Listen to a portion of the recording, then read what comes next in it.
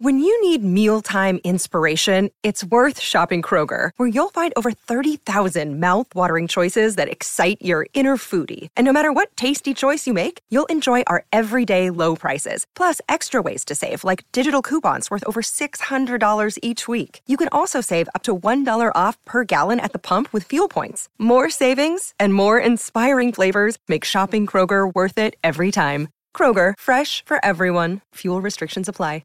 Another day is here, and you're ready for it. What to wear? Check. Breakfast, lunch, and dinner? Check. Planning for what's next and how to save for it? That's where Bank of America can help. For your financial to-dos, Bank of America has experts ready to help get you closer to your goals.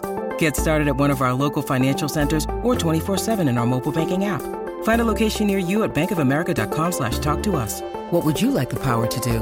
Mobile banking requires downloading the app and is only available for select devices. Message and data rates may apply. Bank of America N.A., member FDIC. It's time for today's Lucky Land horoscope with Victoria Cash. Life's gotten mundane, so shake up the daily routine and be adventurous with a trip to Lucky Land. You know what they say, your chance to win starts with a spin. So go to LuckyLandSlots.com to play over 100 social casino-style games for free for your chance to redeem some serious prizes. Get lucky today at LuckyLandSlots.com. Available to players in the U.S., excluding Washington and Michigan. No purchase necessary. VGW Group. Void where prohibited by law. 18+. Terms and conditions apply. Thanks for downloading this podcast from Love Sport Radio. For more, go to lovesportradio.com for all the latest podcasts, news and views. Or for more, follow us at Love Sport Radio on Twitter.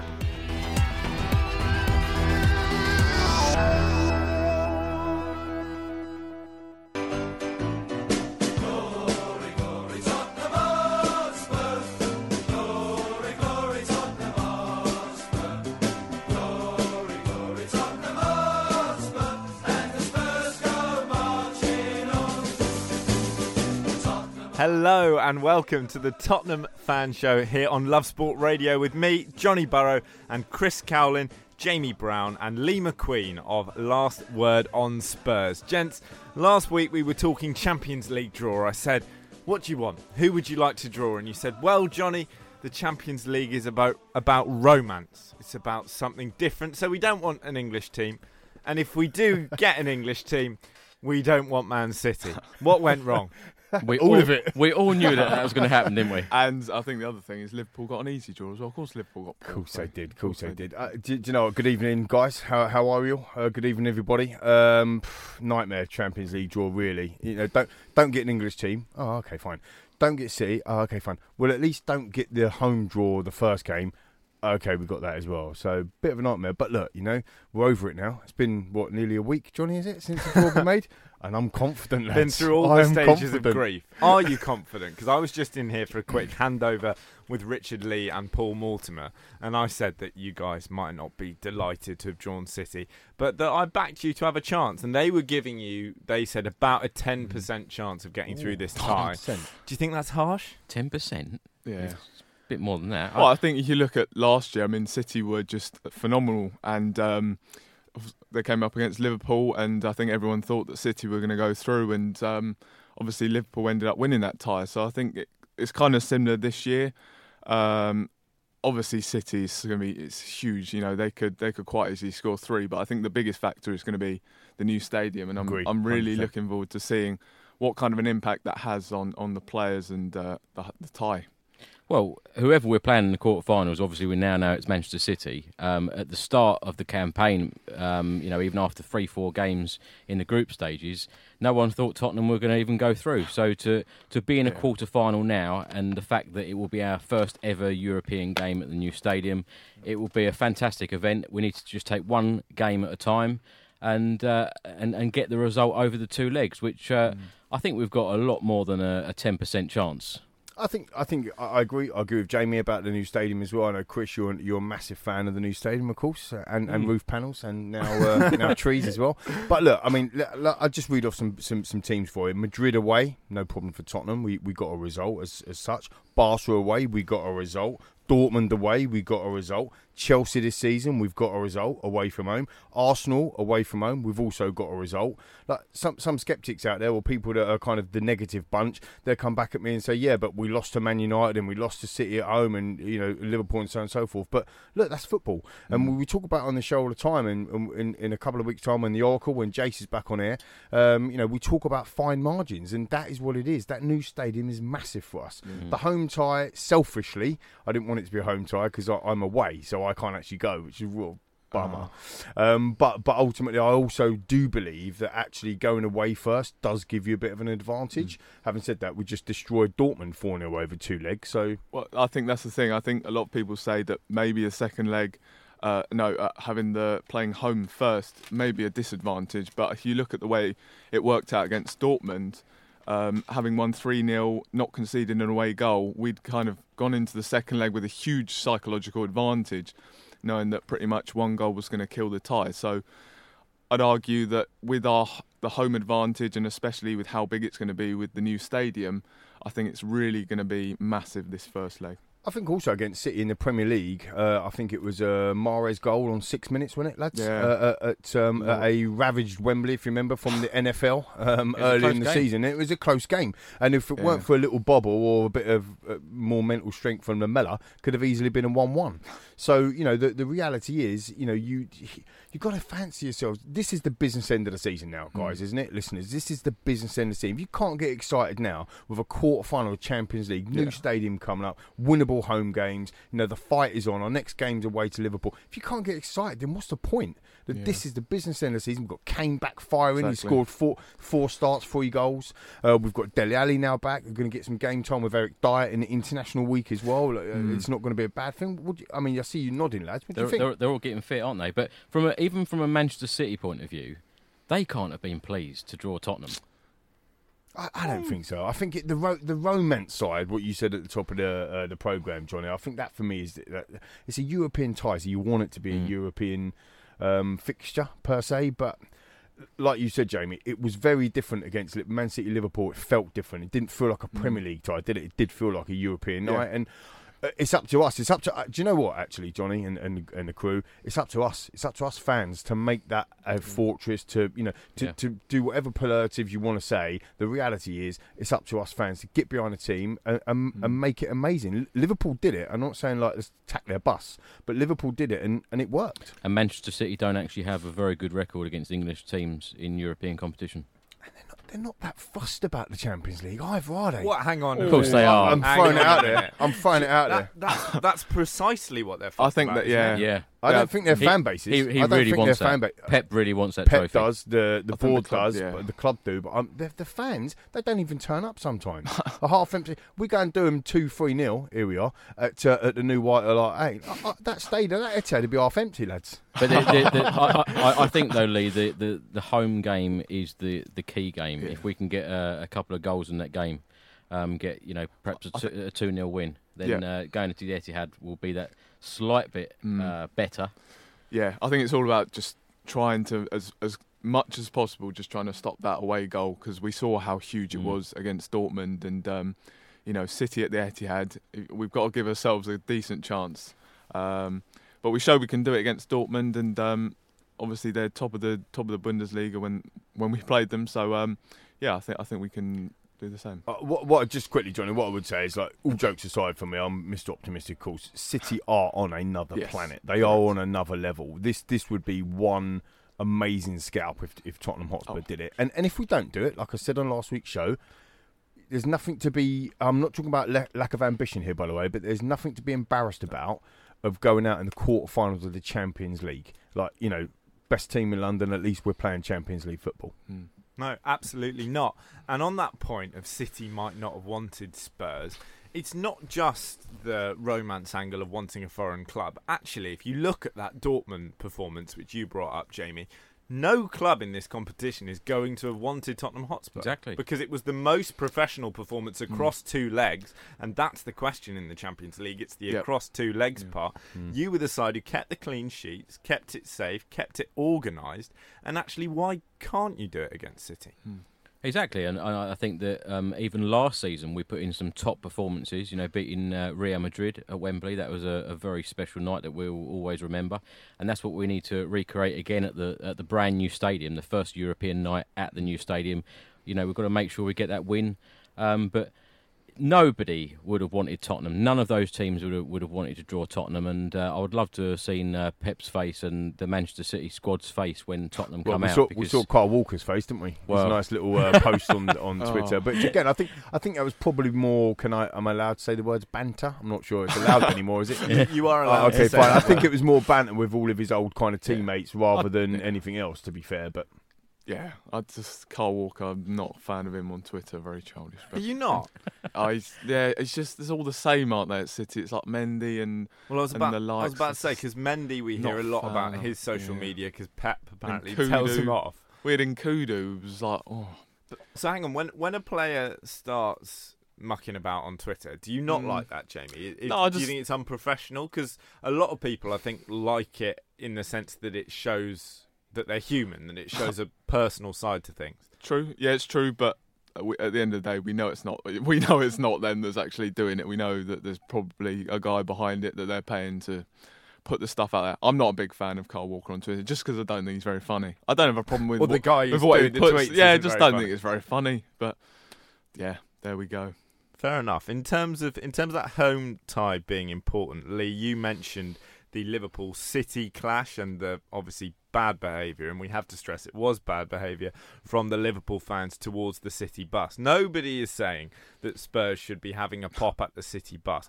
That said, a big part of that result was about them getting City rattled, about them getting in Pep's head, about them getting in the players' heads. I agree. And obviously without endangering anyone or doing anything criminal. Spurs fans, particularly when we're talking about this atmosphere, this great new stadium, is there a responsibility there from your point of view to actually scare City?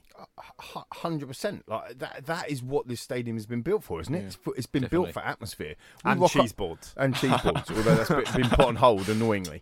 But look, the reality is we rock up there against Palace on April the 3rd and the atmosphere is like it's been down at Wembley. We're going to be walking into that City game thinking, hang on a minute, what's going on here? Yeah. So we're all taking it for granted the atmosphere is going to be amazing. The man to my right, Chris, will tell you how good it's going to be. You've been down the events, you've been down a lot of the time. So we kind of know that it's going to be good, right, Chris?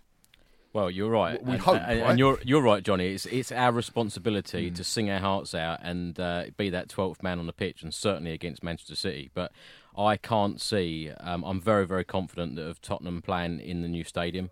It's not like moving to another site. We are on the same site.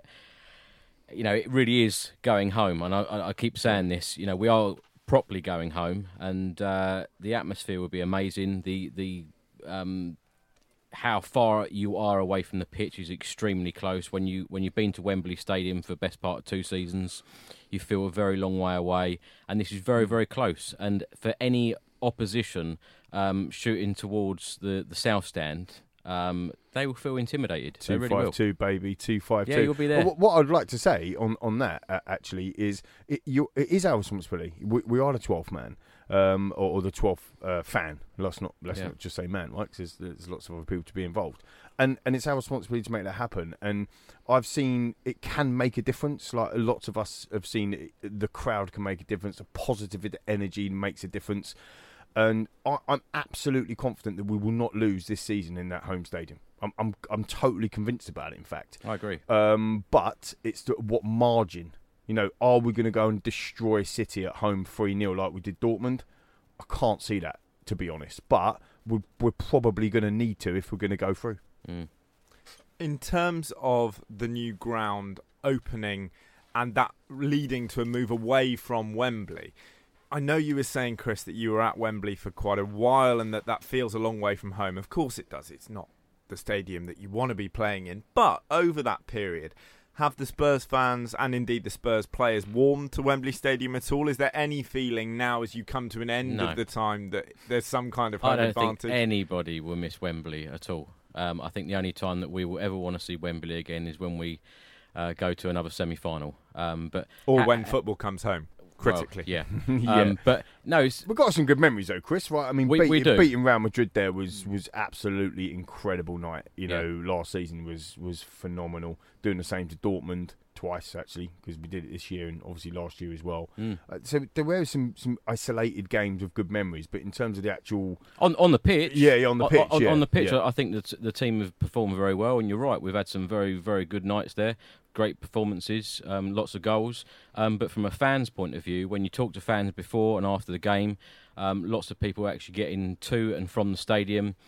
Some people I know, got season tickets and they even chose to sit at home because they didn't want to keep making the trip to Wembley because it was such an inconvenience. But there is nothing better than being at home and going back to that site.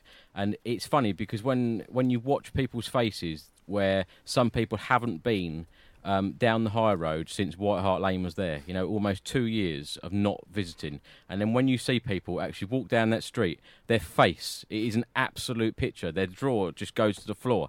And they just can't believe it because people have seen pictures, they've seen videos, but you just cannot imagine it until you're there.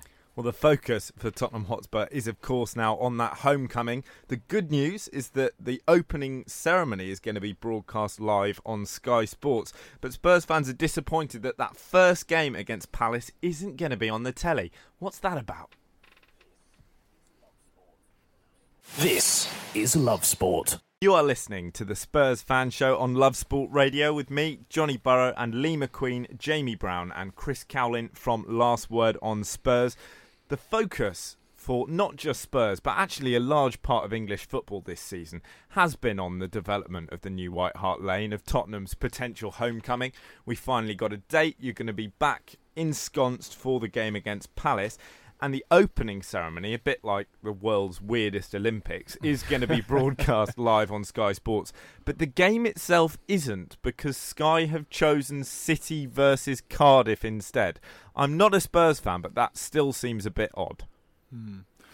Well, I think the thing was they had the rights originally to the game, didn't they? So it's just odd that they haven't been able to get the rights again for this game this time around. I think it was because it was something to do with switching a friend of the show, actually, a friend of Last Word on Spurs, Michael, tweeted about it, and he works for Sky, and he talked about the fact that the scheduling was changed on the basis that the match kept changing because he wasn't sure, if it was going to be Brighton, if it was going to be Palace, and so on and so forth. So I think they just had to make a decision in the end, and that's what it was. So it is a shame, certainly, but yeah, it's been very difficult because everything has, it kept changing all the time.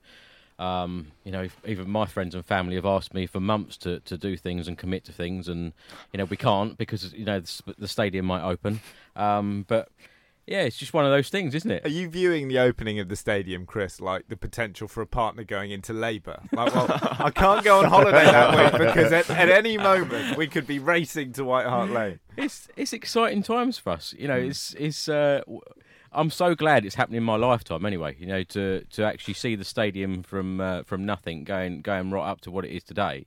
It's been very exciting, and of course, it will be around for all of our lifetime. Yeah, I mean, you talk about going on holiday and jetting back. I'm actually going on holiday. Make this up. Hang on, Lee. Where are you going? Well, I'm going to Jamaica, so okay. it's quite a long. You can't nip back. I can't nip back over the through the Caribbean over the Channel. No, but what I suppose one door closes, another one opens. It means that somebody else can have my ticket, which is fantastic for them. And of course, I won't be selling it on for scrupulous amounts of money like some idiotic people have been doing on Twitter this week, which is utterly ridiculous. But yeah, I mean, so one of my mates or somebody, one of our lucky listeners, who knows, keep listening, might benefit from that ticket itself. But ultimately, for me, I'm lucky because I've got a test event, so I'm going to a Legends game, which I know we'll come on to later on in the show. And actually, Chris and I did speak in the week when Brighton finally went through against Millwall, and made it that it was going to be opening the stadium on a evening game in a weeknight. And again, that was quite contentious because a lot of my friends actually were on our WhatsApp group saying, "Oh no, we wanted it to be a Saturday."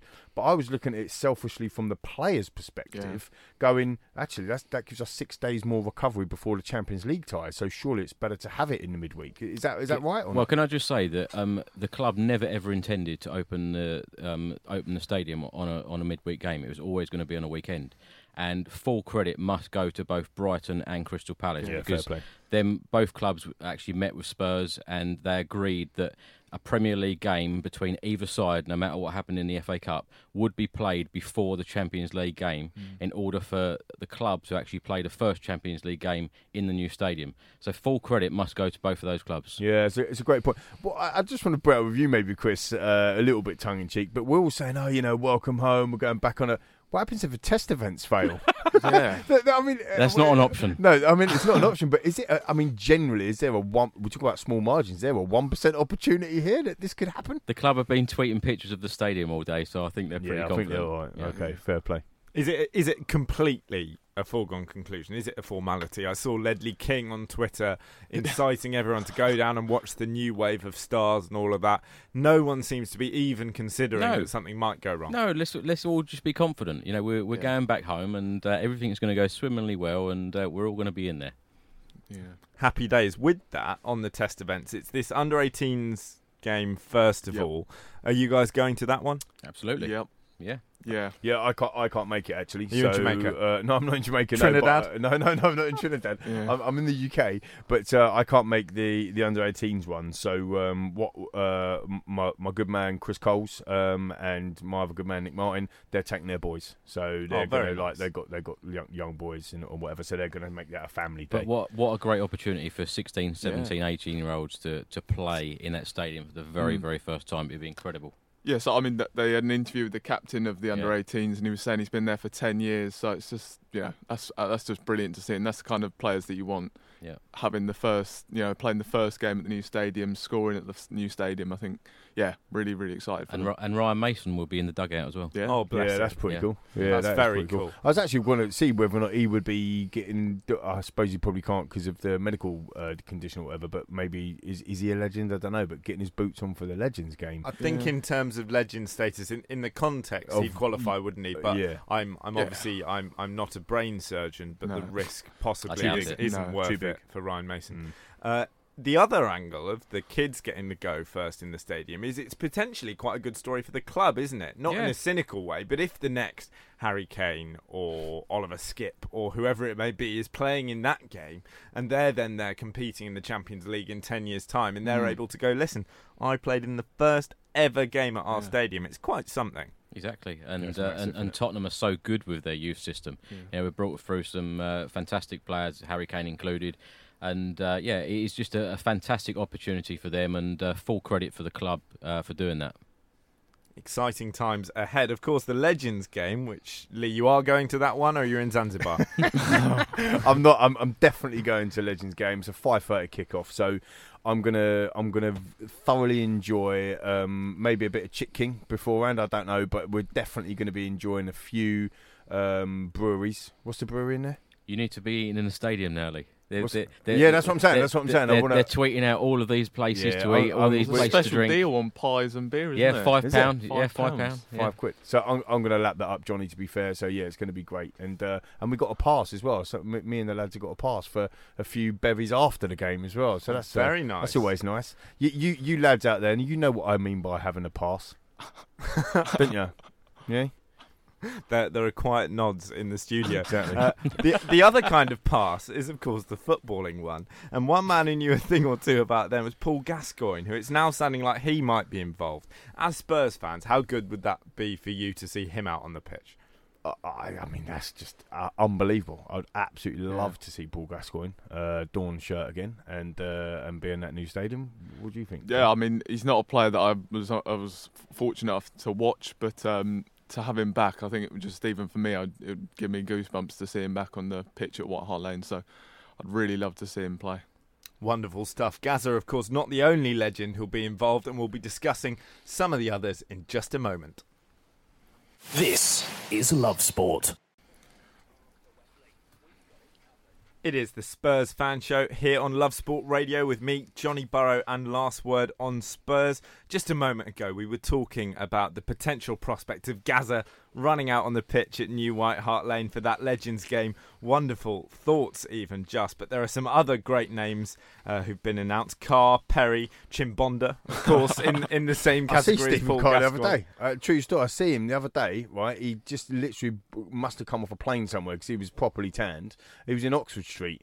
And I looked, like you do a double take or whatever, and he must have been with his son. And I nearly went over and I thought, I just won't bother, and I didn't bother. I should have. Stephen Carr now he's going to be playing at the New White Hart Lane.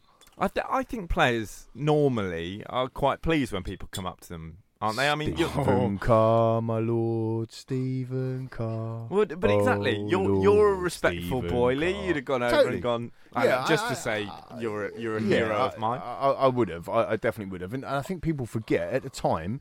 He when he was playing for us, we didn't have a particularly brilliant team. I think he captained the side as a right back, and he was one of our best players back in the day. So would you not agree, Chris? You were down the lane, mate, watching him. But one player I'm very excited about is Jurgen Klinsmann. I was really hoping he would come, and he is just going to be fantastic. And I know he's a lot older now, but when he signed for Spurs in the summer of '94, with Lord Sugar on his yacht. Yes, my boss. Those newspapers come out, that famous picture of them two shaking each other's hands. And when he came and scored that goal, that winner at Sheffield Wednesday, done the famous dive celebration. Because he was getting a lot of stick, wasn't he, in the papers about diving and stuff, wasn't he? Do you remember? He's got to do that if he scores at the new stadium. That would just be brilliant. And then Robbie Keane does his cartwheels. With the cartwheel and the... Or even if he doesn't score, he could just dive. Every time anyone comes near him, he could just hit the deck. He might have to. It depends how fit he is. He looks pretty fit still, doesn't he? Yeah. I mean, Robbie Keane looks like he could still be playing. Yeah, definitely. To be honest. Yeah. One thing that I'm a little bit, I suppose, perturbed about is my legendary number 14 that I used to have on my wall, as in David Ginola. Yeah. Well, he's not even been mentioned, has he? Has he been involved? Or, I mean... To have Ginola. Did he not have a health thing a couple? He did have a lot of health problems. Oh, really? So I heard a lot of suggestions saying that, and I was kind of thinking, why not? And I remembered. Okay, so that's interesting. And there's a reason. And then of course you got Mr. Spurs himself, as in Ledley King. He's not been mentioned yet. I can't believe he won't be involved. I mean, he's an ambassador for our great club as well as it is. Lacking in knees, though, perhaps. Great story to tell you, though. Great story to tell you about the old Harry Redknapp days when he went up to Liverpool that time. And this is a true story because I heard it from the horse's mouth, and he tells it damn sight better than me, clearly. But he was on the coach just to go up to support the team up to Anfield, and Harry's looking around the coach, and he just goes up to kind of Ledley and says, "You going to be all right to play today?" And Ledley went, "Well, not really. No, I haven't trained at all. Like, he's just come back from an injury." And you'll be all right. You'll do the job. And he went out and was man of the match. Yeah. Classic Ledley, and that is true from having spoken to Ledley a couple of times in and around the Tottenham Foundation Club. So, yeah, I mean, he's got to be involved, isn't he? Oh yeah, surely. Another one, maybe Teddy Sheringham. We were kind of discussing. Discussing it. Yeah. I mean, a reason why maybe he hasn't been invited. He has done a lot of talking about Harry Kane going to Manchester United, and there is his United link as well, of course. Yeah, so maybe that might be the reason. I know I've seen it again. I've seen a lot of people calling for Sheringham, but maybe that might be the reason that he hasn't been given the call yet. I'm excited to see Darren Anderton back at the lane. I think he still holds the record appearances. Does he, Chris? I'm looking at you, or record appearances for the club. So I'm in the Premier League. In the Premier League, yeah. So hopefully he. Sorry, Darren, but hopefully he won't be injured for that game. So yeah, I'm looking forward to seeing him down there. It's just going to be a fantastic atmosphere, isn't it, guys? Yeah, for sure. Talking of charity games and Darren Anderton, my housemate played in one last year, and Darren Anderton was there. And I'm terrible at football, as you can probably tell from looking at me. My housemate's not the best, but he's quite quick. And so if you're a Darren Anderton style player and you had this young guy running in front of you, you'd think, yeah, all right, I can find him. And they went in at half-time, 5-4 down, and Darren Anderton had scored all 4. And what my mate says happens is that they all sat down in total silence. And bearing in mind it's just a charity game, and Darren Anderton went, right, you lot are all rubbish, just give me the ball.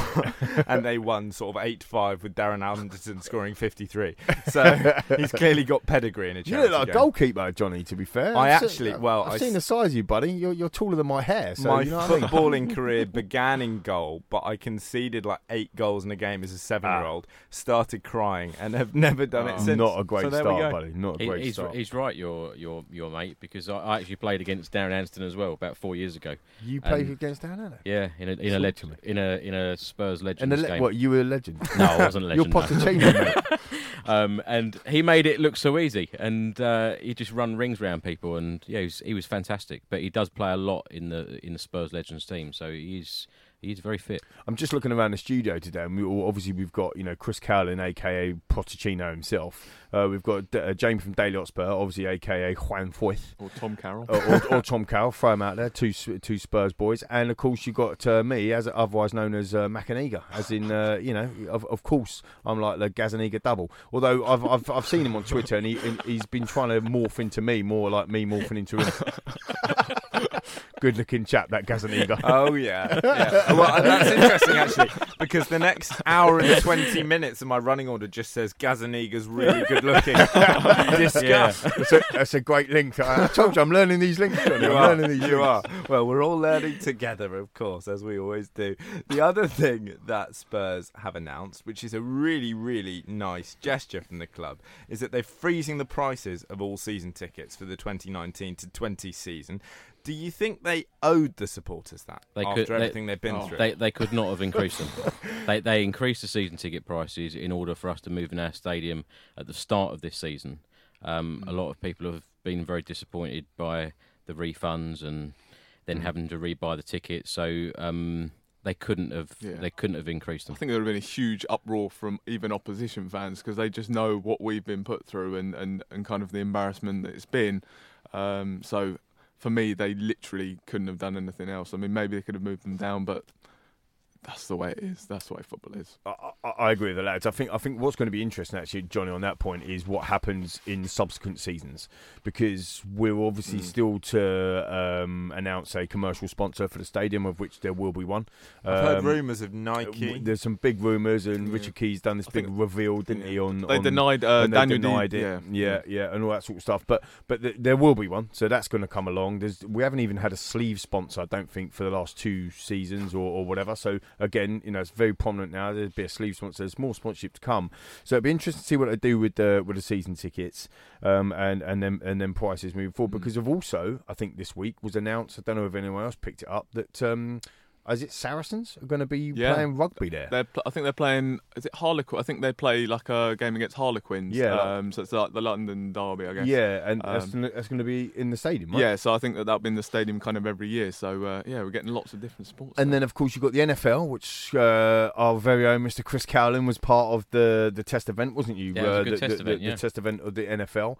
And I've now got into a bit of NFL myself, and being an LA Rams fan, which is amazing because we got to the Super Bowl for the first time ever. How do you pick your team for the NFL?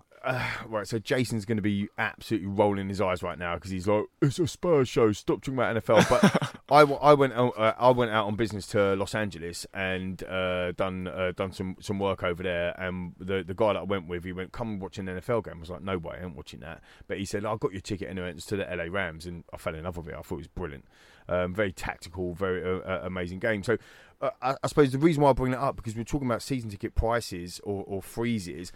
The amount of revenue that's going to be generated by the NFL, by the rugby, by the external events. It's not just a sports stadium either. They're talking about, the way they've marketed it, the best place in London for music festivals or concerts and so on and so forth.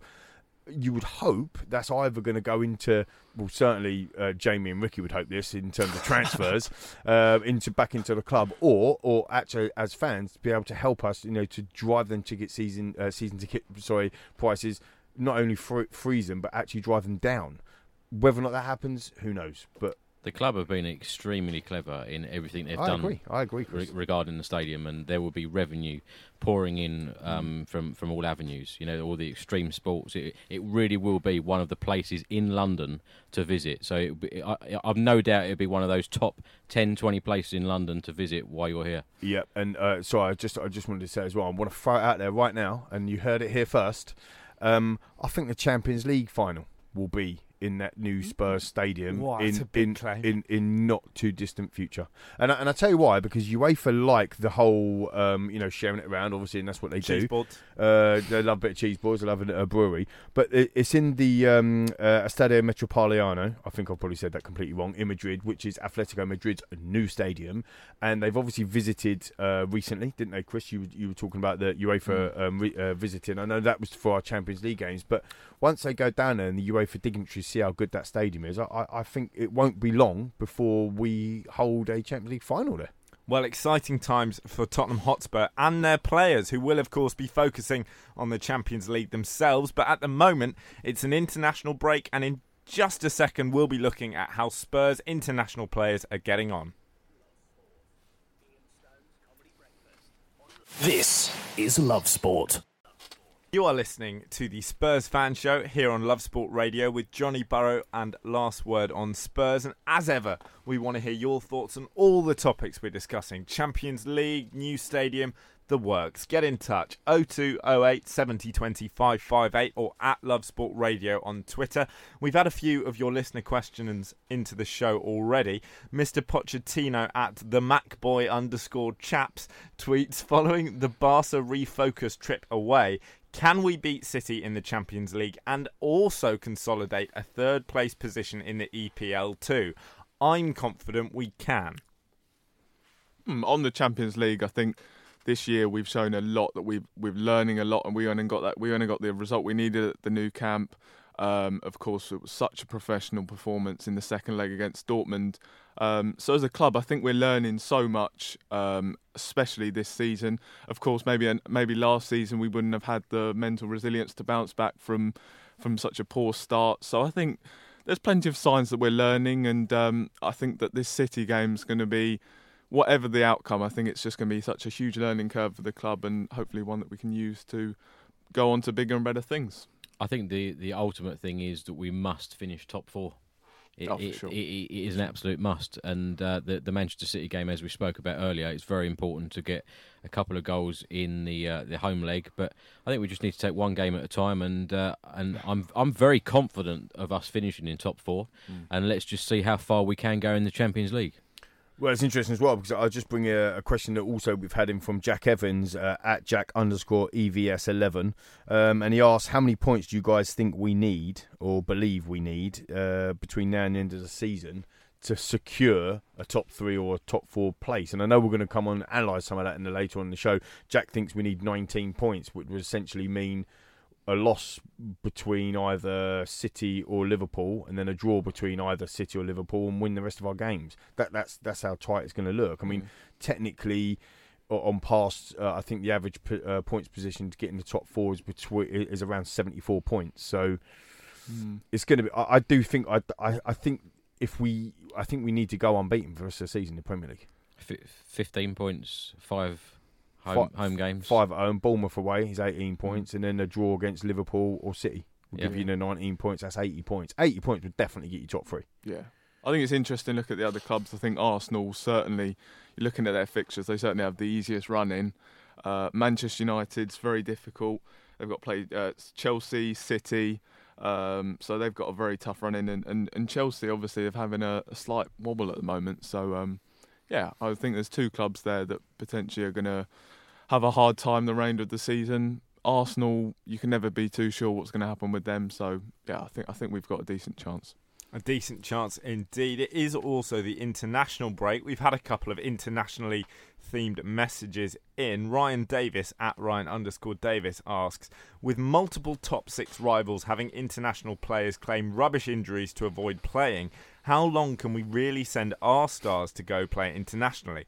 I understand a few of our guys need minutes to get on track, but what if more injuries occur? We can't slip up now. He's got a good point. We've seen today Rashford's dropped out of the England squad. We've seen Alexander-Arnold and Robertson drop out for their respective nations. Spurs have always been very good about allowing players to go and play even in friendly matches, but do you think that's a bit naive? What I don't understand is people like Eric Dyer just come back from injury and then they're straight back in the England setup.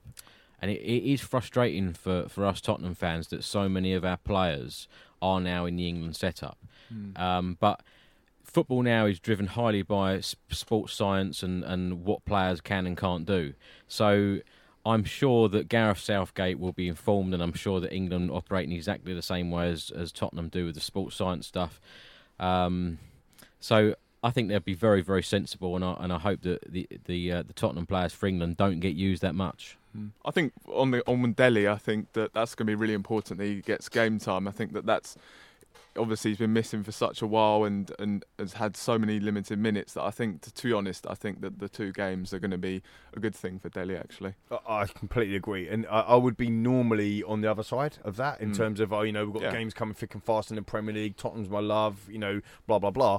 But actually, we've got 10 days until the Liverpool game. And we've got Eric Dyer coming back. We've got Dele in his game time. Dyer needs game time. Winks could probably do with a run out. I don't know if he's in the squad, actually, thinking about that. No. Trippier could probably benefit from a run out. Kane's always going to play because he's England captain, so that's never going to change on there. And we haven't had, I know as fans, we've all been driving ourselves mad with no football that's been happening. And I think we need a game. So I think actually it's probably going to benefit us rather than anything else. More broadly, as England fans, or whichever national team you support, how does it make you feel when you see players drop out? Because I initially, when the first few pulled out for the game against Czechoslovakia, I thought, well, fair enough, they're probably injured. But as we've seen more and more drop out, particularly young guys who are still working to prove themselves on the international stage, I've been getting quite annoyed, frankly, with England players going, you know what, it's only England, I don't fancy it. When there are all sorts of people like us sitting in studios, living rooms, whatever, around the country, going, I would cut off my little finger to play for England. You would never have got it years ago, and it seems to be so easy now to get an England call-up. Players used to have to play a season, 2 seasons, perhaps even 3 seasons consistently well to get an international call-up. And now the media put out a name and they've played 5 Premier League games in their career and suddenly they're called up to England. And it is frustrating for me, and I think it's really devalued playing for the country. Look, the way I look at it, and it might be a bit of a conspiracy theory, but the Premier League clubs pay the players' wages, the media pay the Premier League clubs the money, so ultimately the media control everything they want. Like generally, this is what in my belief is starting to go down towards. So ultimately, like you say, if the media put out that Jadon Sancho's the next best thing, he's going to be the next best thing. If they put out and they constantly keep saying that Liverpool are going to win the league, then Liverpool are going to have a really good chance of winning the league because everyone starts to believe it. It's absolutely crazy. And on the flip side of that, it's where Pochettino comes in, just bringing it back to Spurs.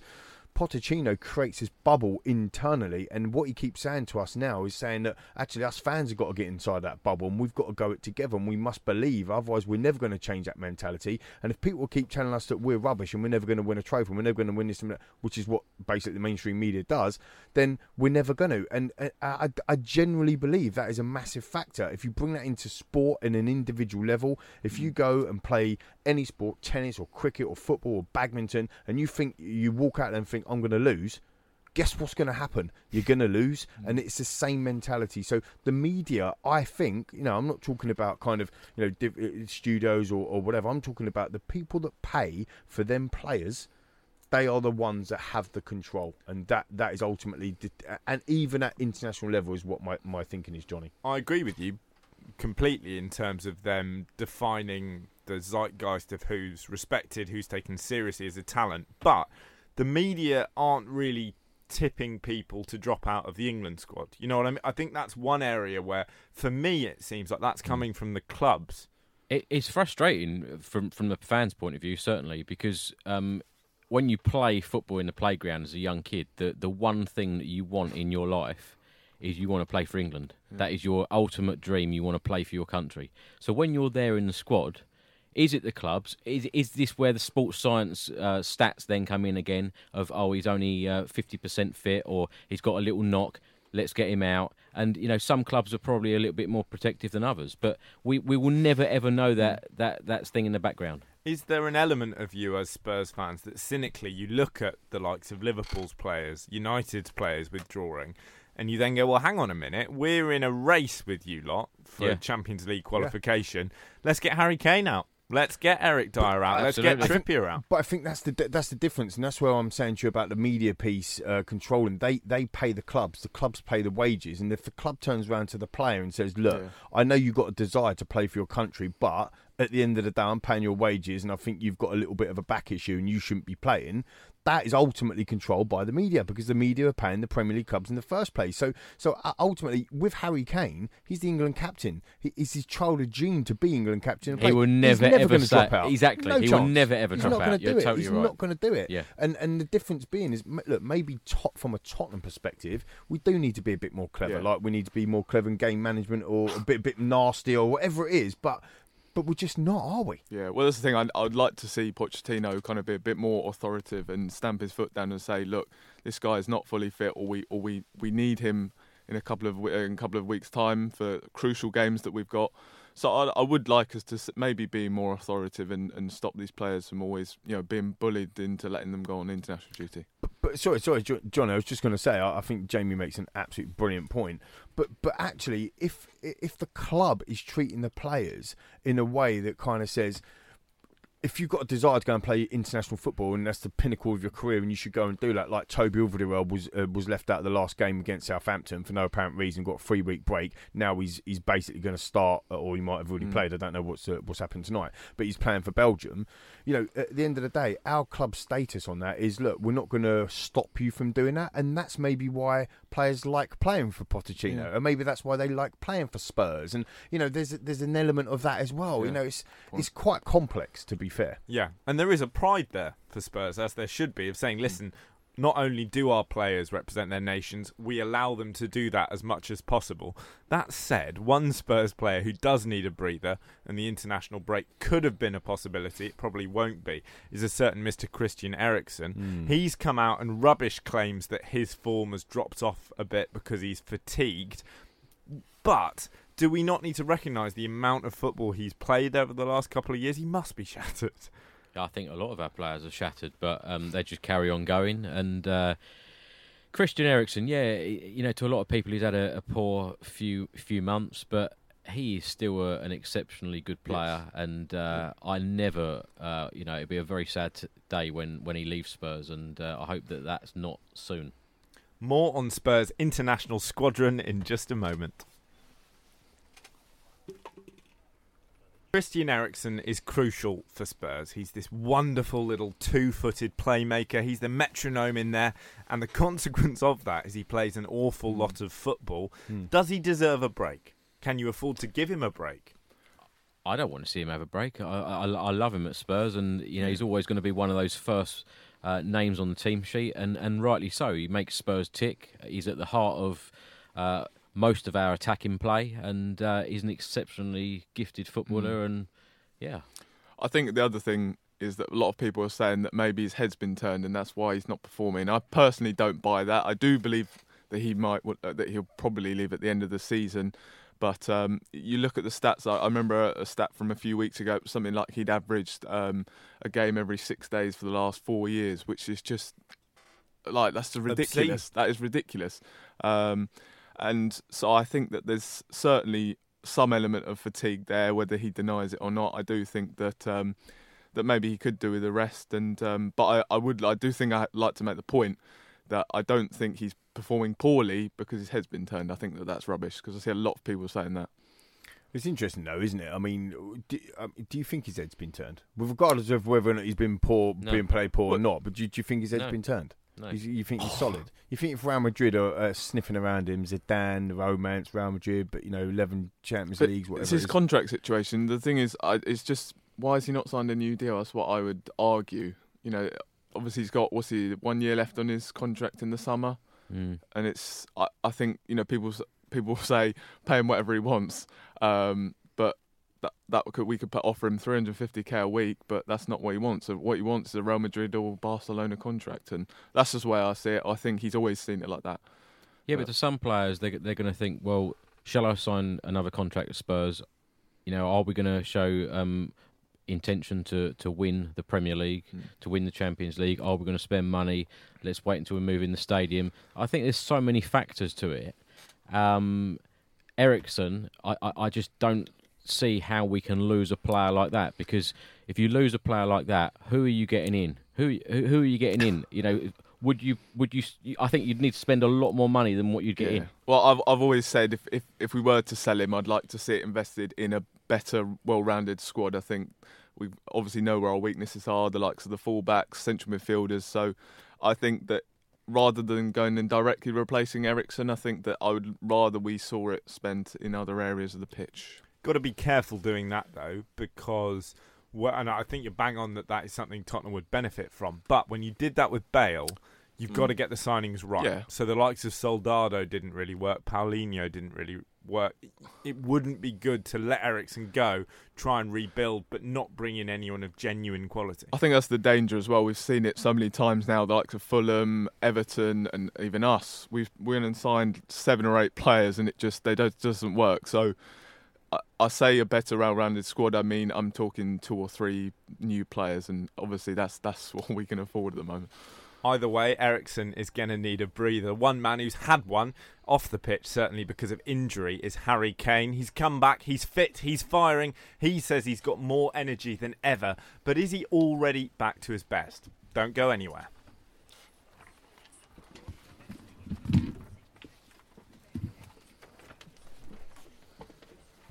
This is Love Sport. You are listening to the Spurs Fan Show here on Love Sport Radio with me, Johnny Burrow, and the lads from Last Word on Spurs. And the argument we were having in the previous section was so lively that it continued in the break, and it's continued through the break, and I'm afraid it's going to continue now. I'm slightly scared, to be honest, because I'm in a room full of very passionate Spurs fans, of excellent business people, and the debate is continuing. How can you grow the club? Do you do it organically? Do you do it with investment from outside? And is it possible to keep on that positive trajectory if you sell some of your best players? With that, I'm just going to throw to a tweet we've had into the show from Josh Gaffson, who asks, I know what Daniel Levy said about the stadium not impacting our finances, but do you think we'll still be able to sign big names with a potentially smaller budget? Because it's not just the fact that current squad might go, it's that you might not have as much leeway in the transfer market as you'd have liked. It's the wages. I was just going to say, I mean, Jamie, you're the transfer man, but for me, it's the wages. It's not actually. We can go and sign Gareth Bale for 70 million, and we've probably got 70 million to spend on Gareth Bale, but you can't pay his wages. But we've said time and time again, these are not Pochettino type players. The big stars are not Pochettino signings. It's never going to happen. But Chris, in terms of your argument of the club needing to push on and become this super club, does Pochettino need to adapt with that and go, you know what, my kind of player now is a big star? Well, the fact that I know that Pochettino is not going to be buying the likes of Gareth Bale and all these superstars for whatever reason he has. This is why I'm saying it is so important that if we have got superstars at the club, i.e. Christian Eriksen, you need to keep them there. You cannot afford to let them go, because you know that we're never ever going to spend multi-millions of pounds on a better player of Christian Eriksen's ability. The problem is, though, is if we just keep this team, we don't know. It's going to keep stagnating. Certain players, Jamie, I said, not the team. Yeah. I mean, but then I look at where are the transfer funds going to come from, and I doubt that they're going to come from just out of our own pocket. So we're going to have to look at maybe offloading certain players. And I've always said that's kind of for me the only option that I'm looking at, selling the likes of Eriksen. But yeah, controversial, but I've done a really, really crass calculation here. listeners, and this is my calculation. You got 15 players, so you got a first squad of 15 players on average on 120 grand a week. So there will be some players like a Davinson Sanchez, it's on much lower, and obviously there'll be a Harry Kane that's on much higher. But we're averaging at 120 grand a week.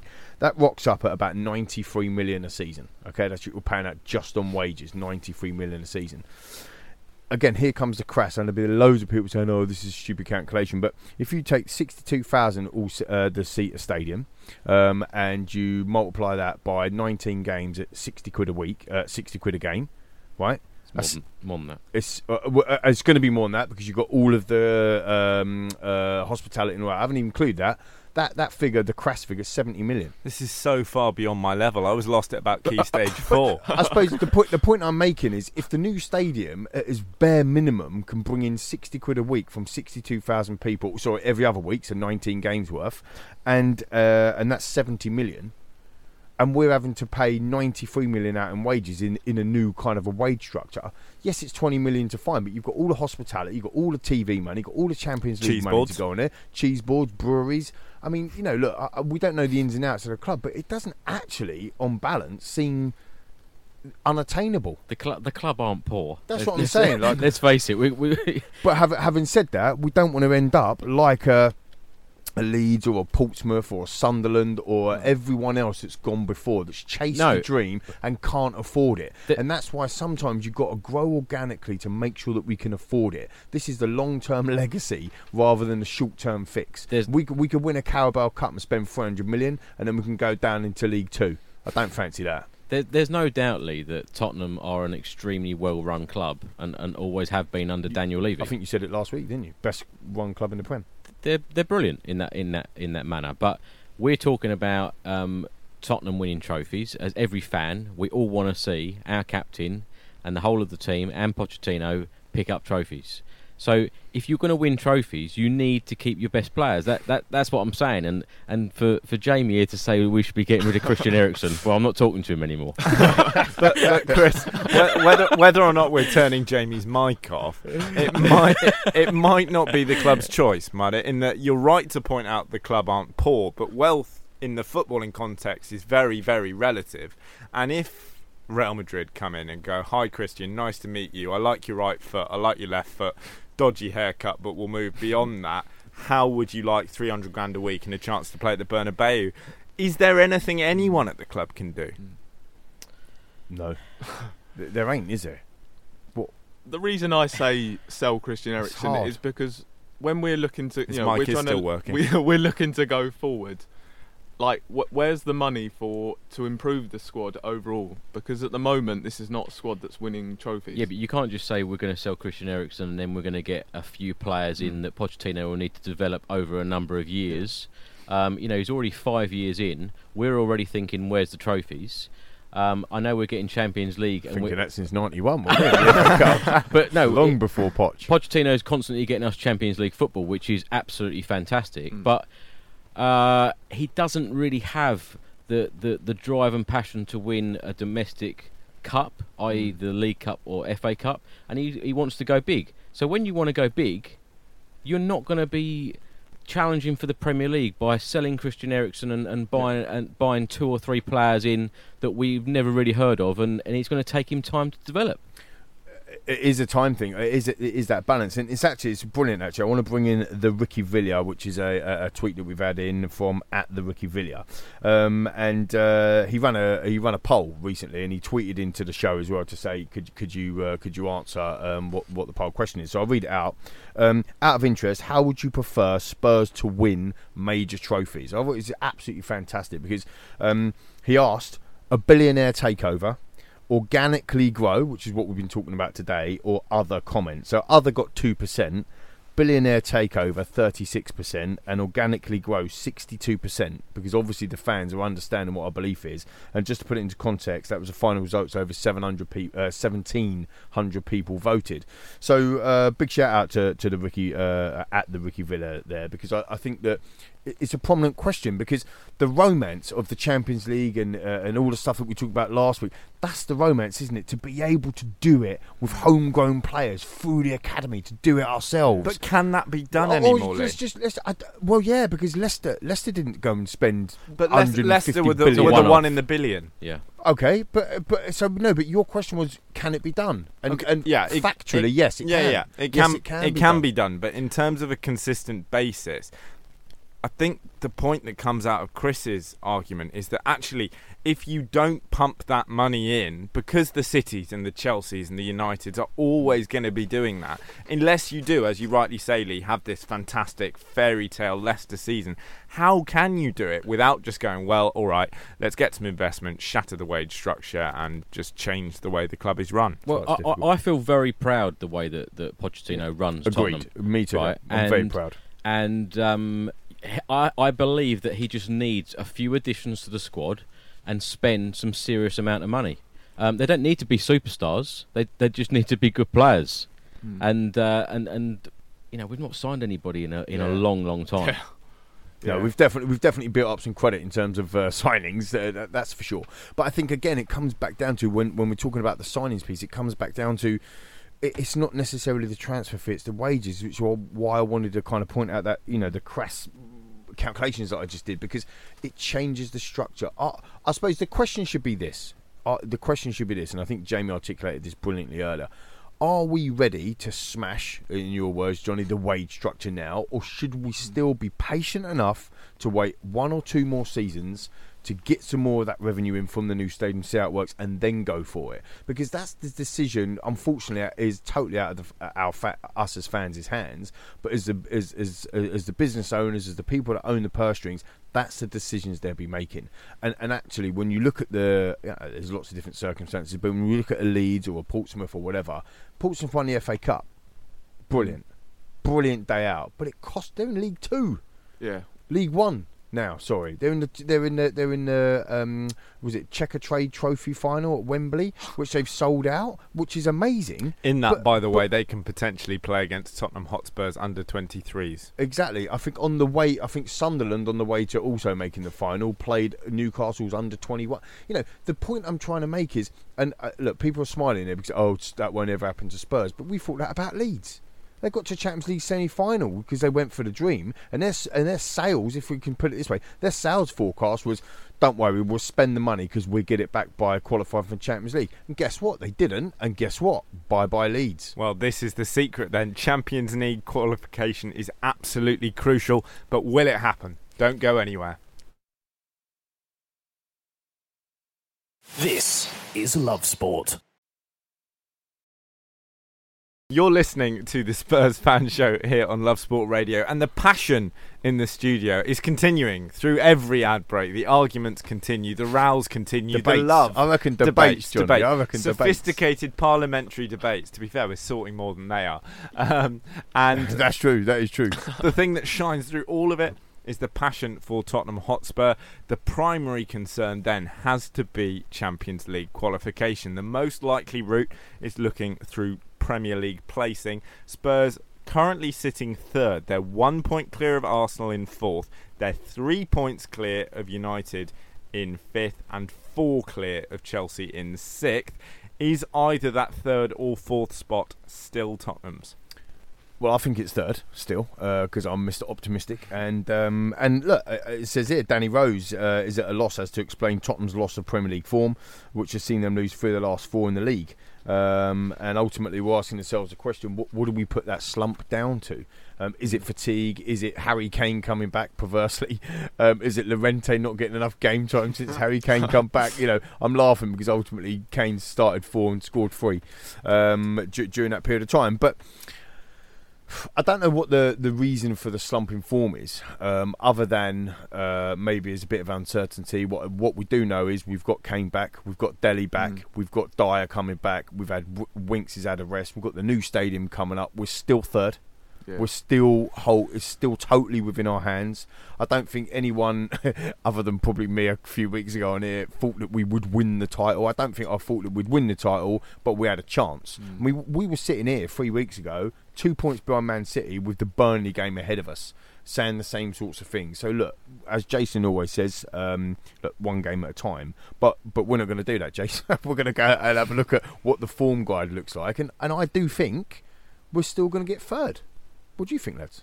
I am confident. I think that the slump, it's just down to fatigue. I think that missing Harry Kane and Dele Alli, do I need to even say it? They are two of our most important players, if not the two most important players. Both coming back from injury, and when you're coming back from injury and you haven't played for so long, you're going to be missing a certain sharpness. So I think that over time, as they continue to get minutes, and obviously we're getting into the business end of the season, I think that they are going to start coming back into form, and I think that is going to be the biggest push, along with the stadium, that's going to help us get the top four. Well, at the start of the season, everyone thought we were in crisis, didn't Totally. When you got to get top six, are we? Top True. six. You know, Tottenham no chance of top four, and now we're sitting in third place. You know, the players said that the thing was top four at the start of the season, and you know, still playing at Wembley. We've had multiple injuries, month after month. You know, key players have been out. Still playing at Wembley, and you know, it just feels so good now. We're going to be going home, and you know, playing Liverpool, and now end of the month. You know, near the end of the month, and we're still sitting in third. I think it's something to look forward to, and we need to now put the performances in, because it's been a very, very mixed season on the pitch. Yeah, it's a difficult one. I mean, you point to Watford, Burnley, Southampton, Wolves to a certain degree as well, although I think they've been absolutely fantastic this season in terms of a promoted club. And I know that they're in some of the run-ins that Jamie's going to go through in a minute with some of our rival teams, and that is not an easy place or a team to face. So, you know, you probably point at them 3/4 fixtures and think that's where we've blown it. And you can't really argue with that. We've only drawn one game all season, which is an improvement on previous seasons. We've scored. We've got more wins at this stage of the season than we ever have in the Premier League, which is utterly ridiculous. We're still just about, if we beat Liverpool and City and win the rest of our games, on for a record points total. So, look, I know that the 1 point out of 12 is horrific, but like we said last week, if that was spread out over a period of games or throughout the season, it wouldn't be so bad. You know, the fact of the matter is that we had a 10-point lead over Arsenal. It's now only 1. That is worrying, of course it is. But what's also on our favour is the last time Tottenham went on a 5, 6, 7 game streak without winning a Premier League game, I don't even remember. It must have been it was probably under AVB, to be fair, but it was, you know, I don't even remember when that was. So that's obviously on our side, because if you know what I mean, the slump's already gone. Do you get what I mean? The tough thing is that we've got Liverpool next, and probably everybody, if we'd have beaten Southampton, if we'd have beaten the Burnley and still been up there, we'd have fancied this. But now we're going into it on the back foot, and Liverpool can go and play their football with no pressure per se. But they have got pressure, because all of a sudden they might be behind Man City again. I mean, they need the win as much as you do. Of course they do. But the figure that will be levelled at Spurs if you lose this game is 1 from 50, which suddenly that does sound terrible. I mean, that's relegation form. Yeah. Right there, isn't it? And how long do you think it is that the players can have that particular figure touted to them before it does start to affect them psychologically? Well, I think in some ways you need to treat the game like a cup final. It's a one-off, and you need to go out to win. I don't think that we'll sit back and want the draw. Certainly don't want the defeat, and I think Pochettino will take Tottenham there to try and win. I think it's the only Premier League ground that Pochettino hasn't won as Spurs manager, so he will definitely be looking to win that game. And they've had a good week away in Barcelona, and you know, the preparation, and I know a lot of them are away now with England and various other countries, but they've had good preparation and a good rest out in Barcelona as well, and I can see us getting a result. I don't know about us winning, but I can see us getting a draw or a win there. So obviously it's going to be nearly almost 3 weeks since we last played when we faced Liverpool. So I'm interested to see how the team's going to react to that. Of course, we thought that after Dortmund having 10 days off before Burnley was going to be a good thing. It turns out that it just wasn't. So I'm very interested to see how the team's going to react to having had such a long period of off. Very difficult. Interesting to think how Pochettino will handle it. He's known for being a manager with very intense training methods, but could the best approach at the moment actually be to give them a breather? The positive thing for him will be that Tottenham's future is in their own hands, but he will have an eye over the shoulder on the Arsenals, on the Uniteds, on the Chelseas, on their run-ins, and that's what we'll be looking at in just a moment. This is Love Sport. You're listening to the Spurs Fan Show here on Love Sport Radio, and Jamie Brown of Last Word on Spurs and indeed Daily Hotspur, I should say, you were suggesting just a moment ago that this is potentially a difficult thing for Pochettino to handle, a gap of so much time between the last Spurs game and the next one. As far as you three are concerned, how should the club handle that? Well, look, Spurs are a side that relies on playing with high intensity, so I kind of put the Burnley defeat down to perhaps we'd had so many days off that we'd struggled to manage it, and it was obviously an early kick-off, so that's what I put it down to, that the fact that we'd had so long off and the intensity wasn't there. But I think that they're obviously going to have had a chance to have played games with England. So I think at the end of the day, I do think we'll be all right when we go to Liverpool. Well, Liverpool have got a lot of internationals as well, so it's just about avoiding injuries and getting everybody back fully fit. And like we've all said, Dele Alli's back, Eric Dyer as well. So some key players coming back for us, and I think it will go well at Anfield. And we've got 8 games left, right, in the Premier League. Can we win 6 of them? Can we? The thing is about Tottenham, and the things about this side under Pochettino, and I don't care whether or not it's Spursy or we still got fans that don't believe. You can't argue with this. We know that we can go on a run. We know we can go on a winning streak, 4, 5, 6 games. We've done it season after season under them. We know we can go and do that. We know that we can go the next 8 games unbeaten. It's just whether or not we get enough points. So we know we can go to Anfield and get a 2-2 draw and should have won that game. 2 penalties and that debacle at the end of the season. We know we can do that. It's funny now, isn't it? You look at social media when Tottenham have lost a couple of games. It's just like mayhem and crisis, because we're just so not used to losing a couple on the trot under Poch in the last 5 years. Yeah, I mean we have had. I do remember a couple of slips up under Pochettino. But then we've always seemed to come back and bounce back from it even stronger. I can very vividly remember like last season, the season before that, where we undergo periods under Pochettino where we just really, really struggle. I've had periods where I've questioned whether Pochettino might actually get sacked. It's been that bad, and I do remember that very clearly. But we've always seemed to have bounced back very well from it. And Liverpool's such a huge game to get up for. The players, I'm sure, will be really fired up for that one. So I love stats, absolutely love them. But the reality is, here's some reality around stats. We've lost 9 games so far this season, and the worst streak under Pochettino's reign in the last 5 years is lost 13 games that we've lost. I think that was in his first season under him. Other than that, we've lost virtually hardly any games during the season in Spurs terms, if that makes sense.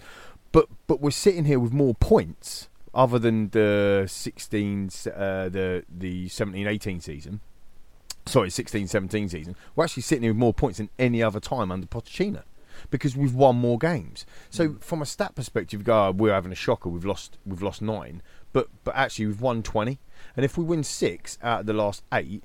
That will equal our record points total in terms of winning games. So stats are great sometimes and not so great other times. The reality of the situation is, do we believe as Tottenham Hotspur fans that we can go on a unbeaten run from now until the end of the season, or certainly go on a winning streak of 3, 4, 5 games? Because I, for one, do. I think we can do it, and therefore, and it starts in 10 days' time against Liverpool, which is a massive game. In terms of Spurs barely drawing any games this season, do you think that's a case of games that would have been draws being turned into wins? Yeah. Or is it potential draws becoming losses because you've won more and you've lost more? Well, it was at first turning them into wins, and then these later games have been turning into defeats. So it's kind of balancing itself out, isn't it? Ironically, I mean the Burnley 0-0 93rd minute, Eriksen pops up with a winner at Wembley. Yeah. That all day long in seasons gone by is a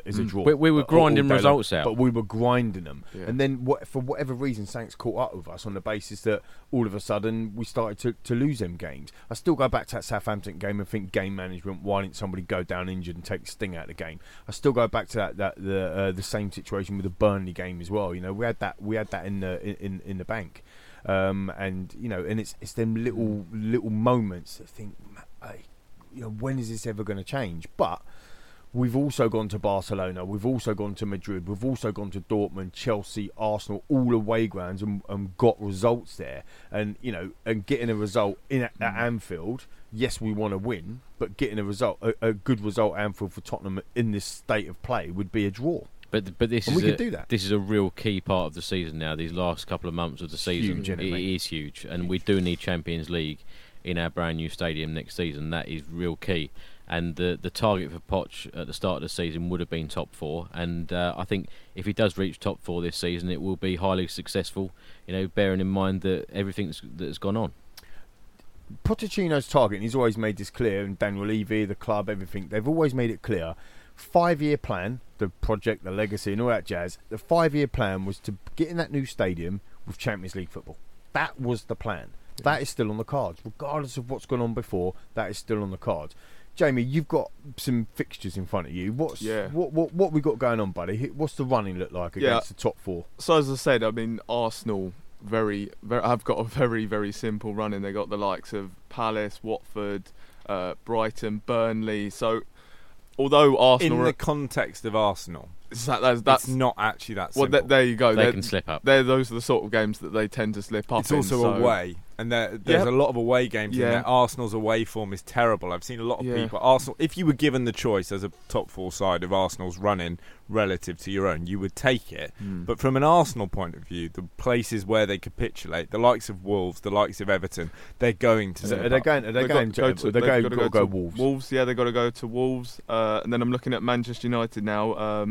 They've got to go to Wolves as well. They've got City, and they've got a period where they play Manchester City and then Chelsea. So that's and sandwiched between that, they've got the Champions League against Barcelona. So that's got to be managed. Yeah. And then you look at Chelsea. They're already 4 points behind us, so they got some. They were 3 games in hand against us. Got to go to Liverpool, points, and now they're still 4 points behind.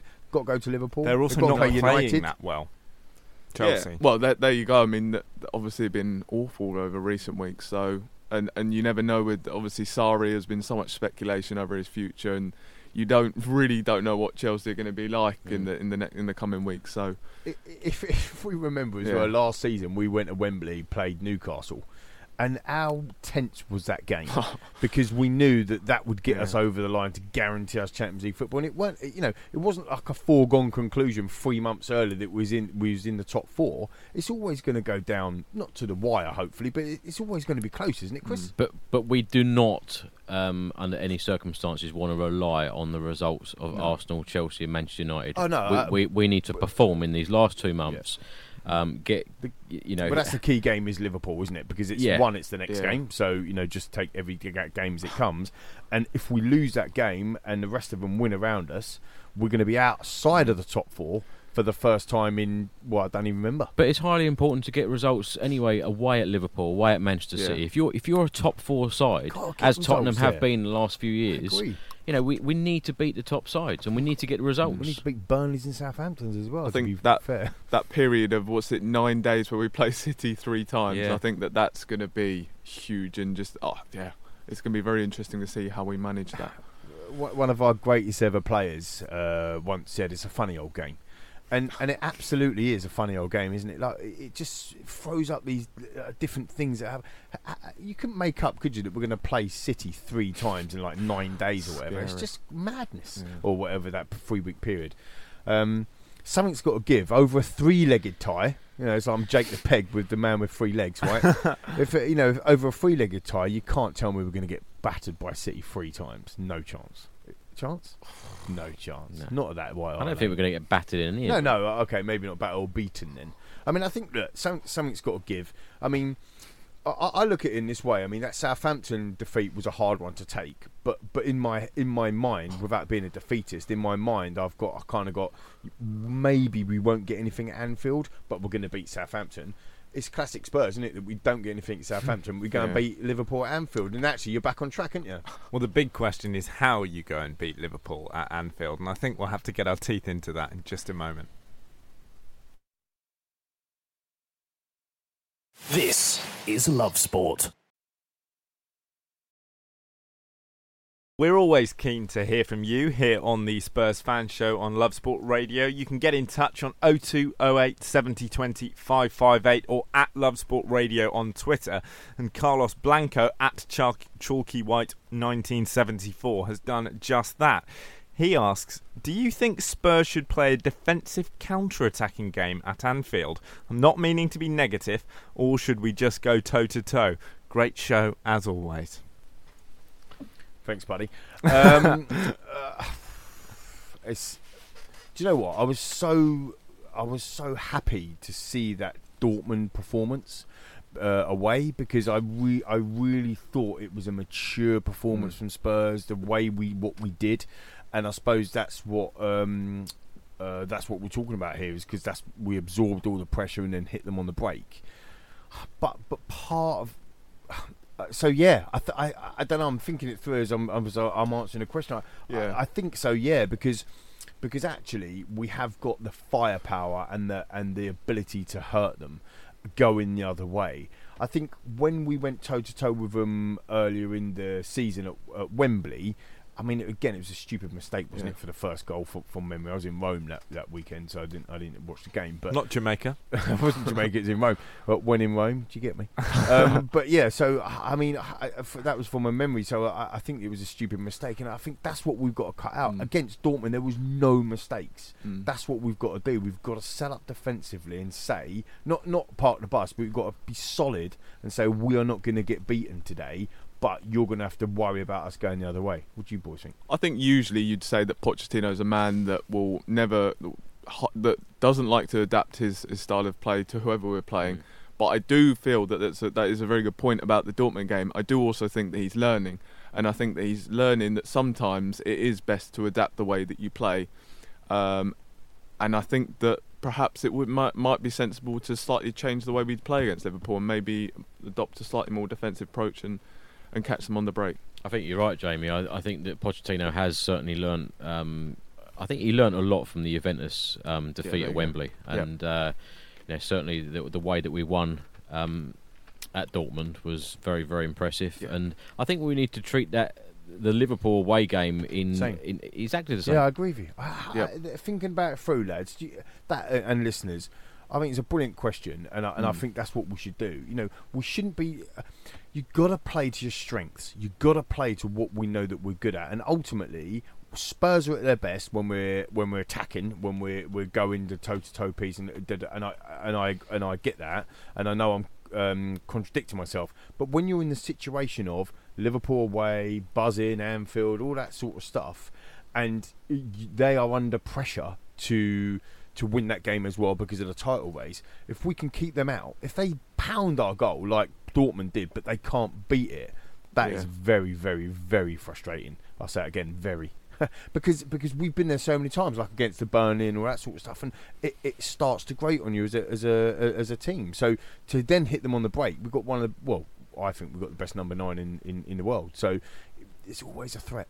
So both in terms of on the pitch and before the game, how much of this Liverpool clash is psychological for Spurs? Because Liverpool are obviously chasing a first Premier League title ever for them in terms of it being called the Premier League. They're up against it. They're getting called bottlers the whole time by the media.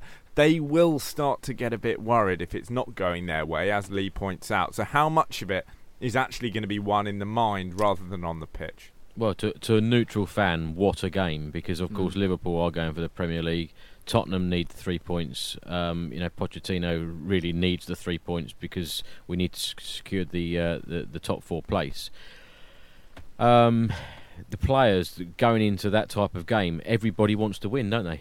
Everybody wants to win, and it should be a fantastic game. But I think it would be very, very tight, and I think that if we can get the first goal, I can see us getting the 3 points there. I think you said that that was the only Premier League ground that Pochettino hasn't won at. So and as we've seen on many occasions, Pochettino is a guy that sort of breaks these sort of hoodoos, if you like. We saw it against Chelsea. So perhaps, who knows? This could be the time that we finally do it. But I think there's nothing to fear. I think for us, I think the media, Liverpool are the media darlings anyway. So, the reality is that they've already won the game. And no one's expecting us to go there and get a result. No one. So that's fine. Probably half of our fan base is thinking the same thing as well. The whole Spurs thing or whatever. So look, it's almost a shot to nothing. We're already thinking in the back of our minds that we're going to be 5th by the end of that game. Before it's even kicked off in 10 days' time, we may as well be 5th now. So actually, you're going into that game and it's a shot to nothing. You may as well give it a go. But Liverpool are under immense pressure. That's why I agree with you about the whole Dortmund setup, because if we go there and frustrate them 45 minutes and it's 0-0 and they've battered us and they can't score, they are going to be worried. The crowd is be silenced. They're going to be worried. And then we have a breakaway attack. Son back on form, Kane, Dele Alli, Christian Eriksen. That front four, I've said it so many times week after week, best front four in the Premier League. We can't afford a day off that day. Everyone needs to perform. And that, my friend, is spot on. We cannot afford a day off. You don't turn up, Spurs players, against Liverpool at Anfield. You're having a laugh. All that hard work that you've done. What is the point? I'm sorry, listeners, but you got to turn us up in your car when you're travelling in the morning on the podcast. You're whatever. shouting, Lee. You're shouting. Turn it down. I thought I was doing a Spurs show, but apparently I bought the ticket to Henry V. Turn it up, because I'm saying to you, that you can't go into that game and have a day off like you did, or have 20 minutes off like you did at Southampton. It's not good enough. You've got to go in that game totally switched on like Dortmund and do what we do best and play to our strengths and we can win the game. I'll take a draw now though. How all great speeches end. No, look, I know I get a bit carried away and it's a little bit tongue in cheek, but look, all seriousness, like you say, we can't go there and have a day off. No. Why this is the business end of the season. We've got brilliant players. We can take them on, can't we? In the 8 remaining games, we can't afford any days off. We must perform in all of these matches now, because top 4 is key. We must get the Champions League. I can't say that enough times, but hopefully a few signings in the summer, and let's see where it takes us next year. For Spurs now, every game matters, every point matters. Can they do it? Well, everyone around me in this room seems to believe they can. Come you Spurs. Join me next week on the Spurs Fan Show. Sports Social Podcast Network. It's time for today's Lucky Land horoscope with Victoria Cash. Life's gotten mundane, so shake up the daily routine and be adventurous with a trip to Lucky Land. You know what they say. Your chance to win starts with a spin. So go to LuckyLandSlots.com to play over 100 social casino-style games for free for your chance to redeem some serious prizes. Get lucky today at LuckyLandSlots.com. Available to players in the U.S., excluding Washington and Michigan. No purchase necessary. VGW Group. Void where prohibited by law. 18+. Terms and conditions apply.